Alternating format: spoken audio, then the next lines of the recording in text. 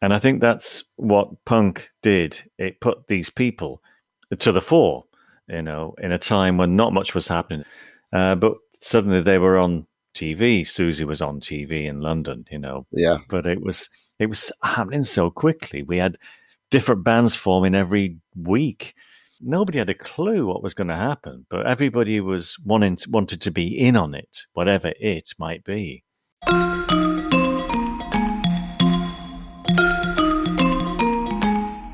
Hi, this is Lowell Tolhurst, co-founder of The Cure. This is Budgie, co-founder of The Creatures, drummer with The Slits, and Susie and the Banshees. Welcome to Curious Creatures. Life after punk. You may think you know the territory, but we drew the map.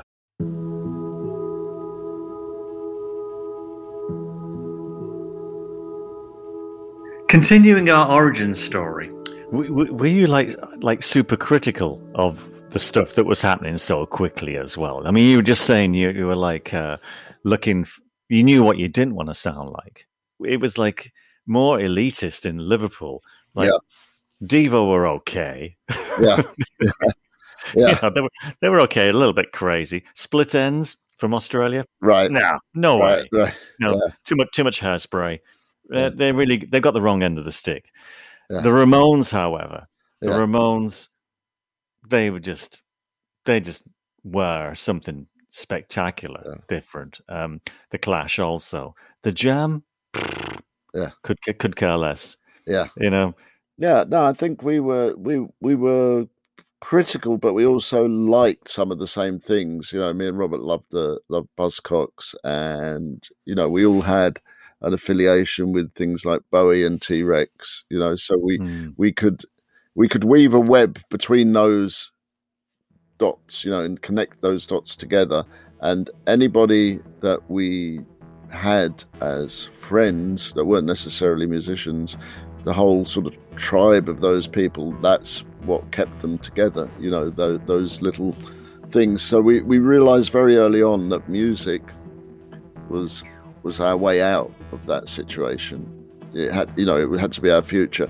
And like yourself, my mother passed away quite early in my life, and my father, for other reasons, wasn't really available to me. So I felt adrift, and much like young guys, in inner cities in America join gangs because they find, an affiliation, a family there.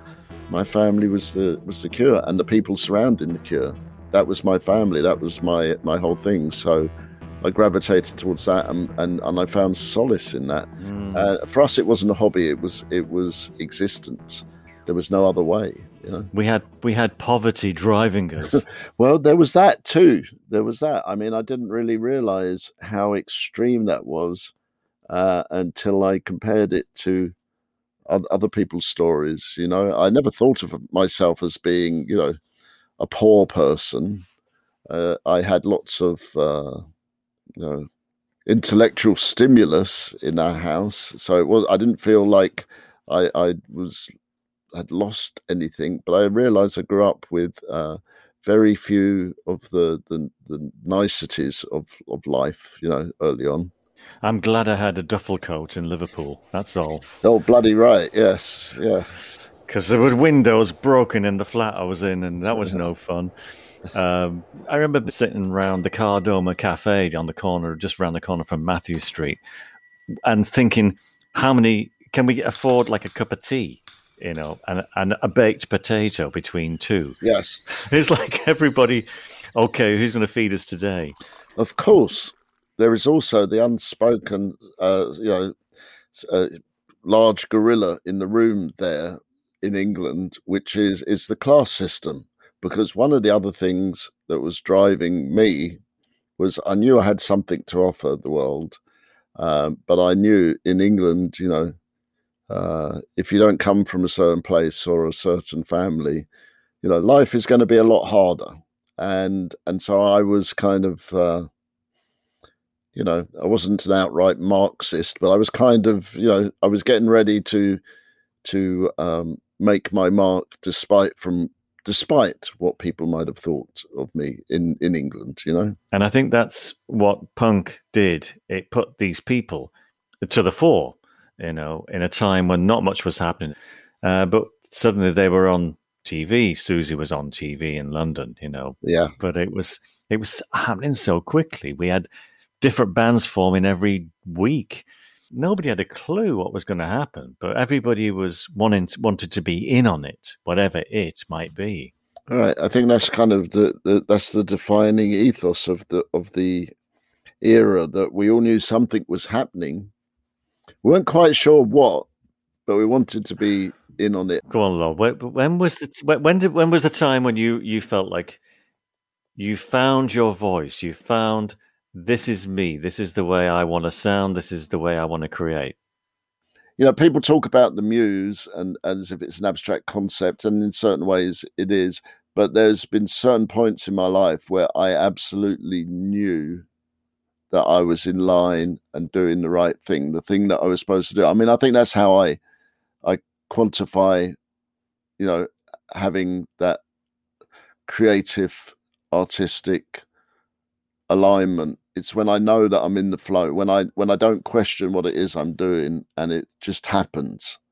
And that started with The Cure, probably about the time of 17 Seconds. I can remember thinking, yeah, that was the pivotal point where I knew that I was doing what I should be doing, and that I had a part within it.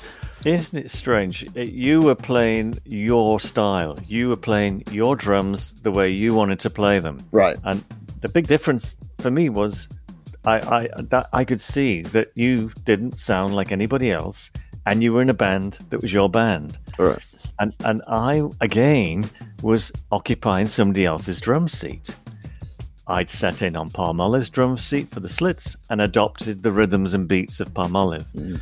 And then I sat and learned Kenny's parts and his percussion overdubs with the Banshees. Right. I mean, I tried to fit in, right, and and make a mark in. But I was more concerned with getting this thing to work. My thinking came from a long line of that, really. From day one, it was, what's my role? Right. But you were The Cure. Right. You were fully formed. Yeah. You know, the first album that you did as, you know, fully fledged Banshee, that's still, to me, the most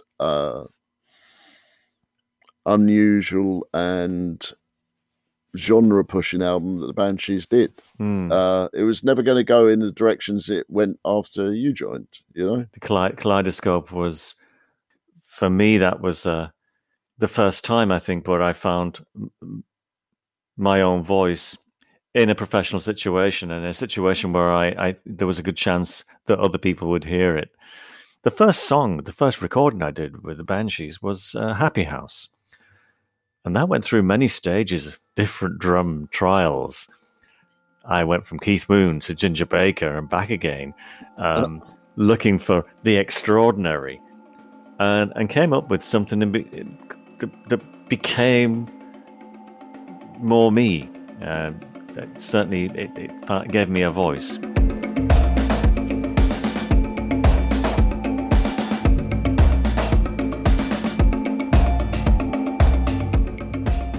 Then really is fame and fortune and recognition all that it's cracked up to be. And I will go back to David Bowie's quote about this matter. He said, the only reason fame is any good is for getting a better table at a restaurant. And he's got a very good point. I mean, even though that's quite a sort of flippant answer, but unfortunately, I think it's a double-edged sword. The very thing that makes you obtain those vaulted heights, if you like, is the thing that also can destroy you. And I think that definitely happened for me. And it's like you got to a point where there's something inside me that was looking for greater meaning, whereas everything that we were doing was actually sort of aimed towards meaning less all the time. a lot of the way fame and fortune is kind of put together is designed to keep you very packaged and very normal, really. And that's not what I was ever interested in. I was never interested in normal, and perhaps, I'm not a psychologist, but perhaps a psychologist could tell you that that's because I was kind of scared of normal. Maybe that's it, scared of normal. So when it gets too normal, I get a bit worried, I wonder how many psychologists it would take to figure out the conundrum of longevity versus artistic integrity, because I think there's a certain amount of it's like the booster rocket that fires you into orbit. It's like that momentum keeps you going creatively, regardless of how much people are trying to make you stay in place. Conform, damn you. No, let them do that flashing Susie sign on top of the pops. It'll be great for your career.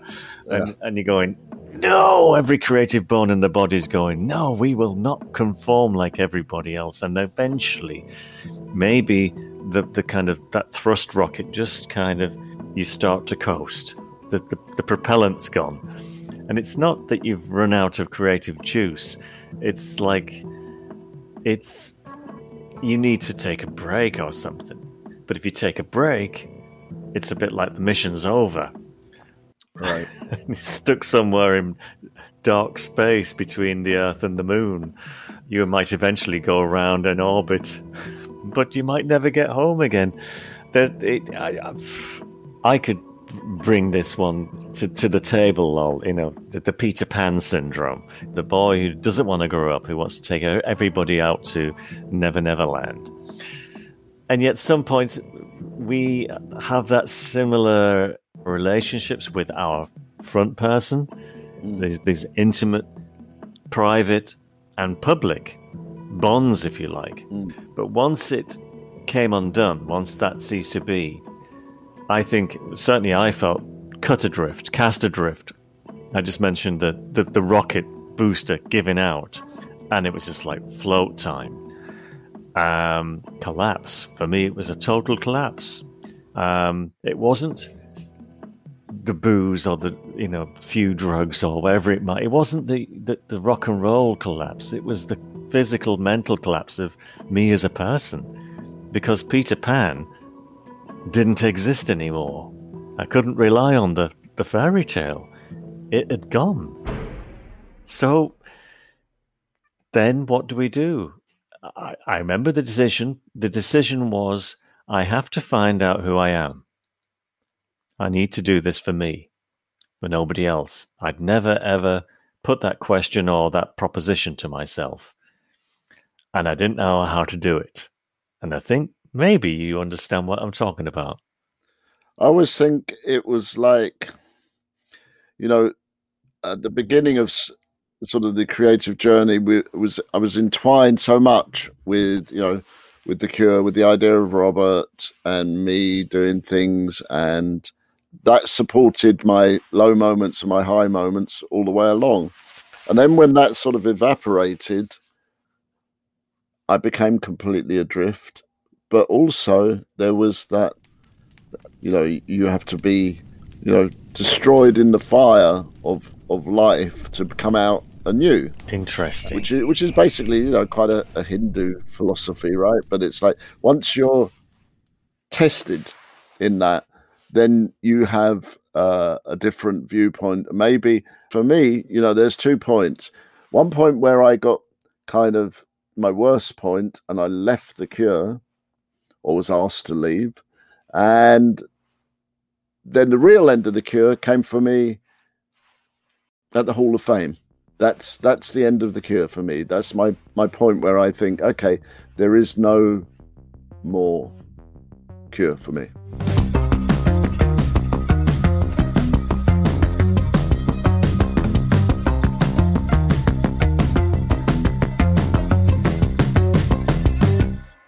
After all this time, I feel very grateful to have found somebody like Budgie who has had a completely similar journey in life, and we can reflect on that together and help each other bring out our creative paths again. And that's a wonderful thing. That's also a gift I never expected to receive. I never expected that to happen, and that's what makes it so wonderful. Right. We survived it and we made it, and so we should celebrate it. And I think that's really what we're doing now. We're celebrating all the best things that we know from our past and from our present, and hopefully from our future. And we're making something. We're making more art. We're making something more tangible out of that. You know. I would say, if I may venture to say something, that we kind of missed each other the first time round. Right. And I could think of many vague moments. Of course, there are moments when we met, and the moments when we probably spent time together. Yeah. But I remember when we met up again, and you said we should do something together. Right. And it just felt the right moment, and it felt the right moment to create a friendship. Right. To see if that is something that felt good, and we've made it not mistakes or wrong turns. We've just followed where it's led. Yeah, and that's the thing. The other thing I think is very salient to it is back when we were in our early 20s. We're going like a ricochet around the whole globe and that. And, I don't know that we would have been able to be like this back then. We would have perhaps thought, oh, well, that's nice, but, and it would have gone on like this. And so I remember saying, hey, we should do something together. Let's do something. And I hadn't had that idea until I started talking with you. And I thought, okay, that's what we have to do. So who are we now, Lol? If we're not Peter Pan, who are we on this journey? I keep thinking of we are the Gilbert and George of punk. you know who we are? We're the prodigal sons. That's what we are. We are.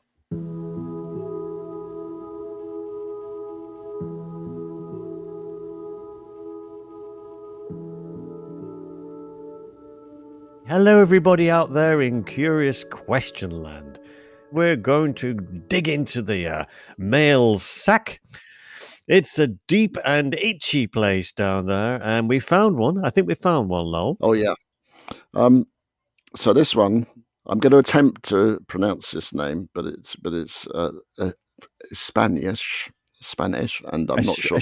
Espanol, yeah. Alejandro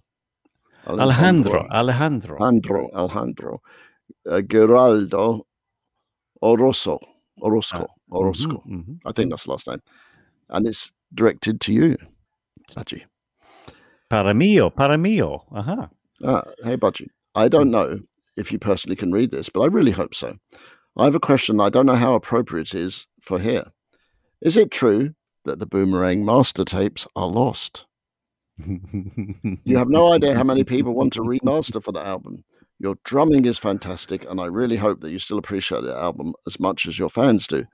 The music has even touched the hearts of very young people like me in places like South America. I really, really hope you read this, and just wanted you to know, Alejandro. Are the tapes lost?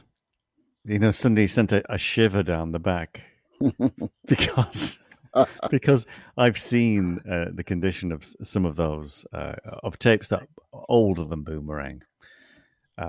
Boomerang was recorded, I think, around about 1989, somewhere around that end of the decade there. As far as I know, they're not lost. What I do know is that Boomerang is unavailable. It was discontinued, and therefore it's not. I don't even know if it's available to download at the moment, to stream, or if it's even up on Spotify. And so I'm kind of wondering myself, because I do have very fond memories of the recording, which took us down to southwest Spain, Jerez de la Frontera, north of Cadiz. Right. We met the Domecq family of the sherry fame. We met Firmin Borghese. Borghese was a bullfighter, and we recorded the album in the bodega of his ranch. Wow. In the burning heat of the southwest Spain, there. Right. Absolutely. We took Mike Hedges again. Yes. We had a 16-track mobile from Abbey Road Studios, portable recording gear. Right. Which really didn't like the dry, sandy air of the bodega. Yeah. Right, sure. We loved the dry sherry of the of the region, which was made by the Domecq family. Right. It was called Laina. And we quaffed. Is that the sound you make after you've drunk half a bottle of it? That's the sound you make because it's very dry. You have to drink it ice cold. And they didn't have a refrigerator. They had a refrigerated room. Okay. Wow. You walked, when it was so hot, you walked into this refrigerated room and sat and sipped a little while. And my memory again is that's it. We went in, we did a lot of rehearsing for the album. We wrote a lot before we got there, which is very unusual. For Creatures was always a spontaneous affair, had been until that point. But we had, it came on a Banshees hiatus after a very successful period being Peep Show. But it was a strange time that we had to take advantage of because I think we were still very much in the mood for creating something. And there was, there was too much discussion going on in Banshee world. And getting, which wasn't very creative. Anyway, a lot of people have said that they liked that album. It's like maybe even preferred it to some of the things. But I suppose it's where you come into Siouxsie and the Banshees world, or Susie's world, or Siouxsie and my world. But it was perhaps a little more instant. And if you came in on Boomerang, there was a lot of variation in song. And it was very much, I suppose, an expose of our more blues roots in a way. And I don't know where those blues roots come from. Right. Yeah. You know, as far as I know from talking to different people here in California, the Creatures are actually sort of more well remembered here than the Banshees. So that blues bit is some of the connection as well, because, you know, at the root of everything, when we started, for sure, you know, there's something that connects you back there to that. So, and you were probably a bigger proponent of it than anybody else because, you know, you have a deep musical history. So that would have come out, you know. So. Yeah, very fond memories of, again, another album as Holiday. This is kind of what the Creatures was. It was a break. The only holiday we ever took was like the busman's holidays, we say in England, in Britain. Yes. A working holiday. Yeah. And that's the story, isn't it? And it was just always looking to be, every tour that finished was like, wonder what it would be like to stay on here, and how would it be to live here? Right. Did you have those experiences when you were traveling? Finish the tour? Yeah. Sometimes I would just stay. You know, everybody else would go home. I remember, like, I forget exactly. I think it was Holland somewhere. You know, I decided, you catch the ferry home. I'm staying, and I stayed for about a week or so, maybe longer, and then I moseyed home. You know, that's really how I ended up in California. I mean, I did come here on tour, but I decided at one point, you know, I'm just going to take a journey and see, you know, become a stranger in a strange land again, and see where that takes me. And so far, so good. I do. I remember a Banshees tour finishing on the West Coast, probably in LA, and me, Siouxsie, Severin, and his partner then all stayed on as if we hadn't had enough of each other, you know, for like several weeks on the road. Yeah. But we did. It was December, and of course the weather there was beautiful, and we thought, are we going to go back to London and the cold and the yeah, wet and exactly. the rain and the crowds down Oxford Street and nowhere's open, and if it is, you've got to have a booking and no, we just stayed in LA, and we walked up in the hills, and we had a great time. We tried like fasting, like juice fast for the first time. Fasting. So tell me, how early on was that in the band's history? Was that early or later that you did that? That was later. That would be okay. It obviously wasn't the end of Peep Show, because right. I don't think at the end of Peep Show there would be really no desire to be spending extra time. The reason I ask is because when you were talking, I remembered that our first tour in Australia, we ended up at the end of the tour in Perth in Western Australia, and back then, there wasn't quite the daily flights from Perth back to London. We had to wait for a week to get a flight back, and we just stayed in a little hotel by the Indian Ocean for a week, and it's one of my most favorite memories of being in the band, because we'd done this tour where we'd played like 23 places in Australia, which, if you know about Australia, is akin to playing like every big city and then some, so we had done Australia in a big way, and but it was kind of at the beginning, so we played some real grassroots place like the Bondi Lifesaver and stuff, and we got to Perth and we played, and we were, it was like 3 or 4 weeks, and we were pretty exhausted, and then we had a week by the Indian Ocean just to have fun and just run up and down the beach was like white sand, like sugar, and you couldn't see anybody for miles in either direction. It was just wonderful, and I always think that if we had done more of that with the Cure, perhaps we'd have understood each other more, and perhaps things wouldn't have got to shove sometimes. They're magic moments. They really are. They're not so easy to manufacture, but when they happen and they go well. Susie and I, as the Creatures, were invited down to the 2000 Olympics in Sydney as a part of the opening ceremony there. But the IOC, the International Olympic Committee, they offered to fly all our drums over and bits of equipment and bring us in a week before and kept us on a week after, so we could do some shows, so our own gigs around there as well. So we actually got time to, spend time and acclimatize. Otherwise, it's just such a long trip. But it was probably the first time we'd had, to sit around. Yes.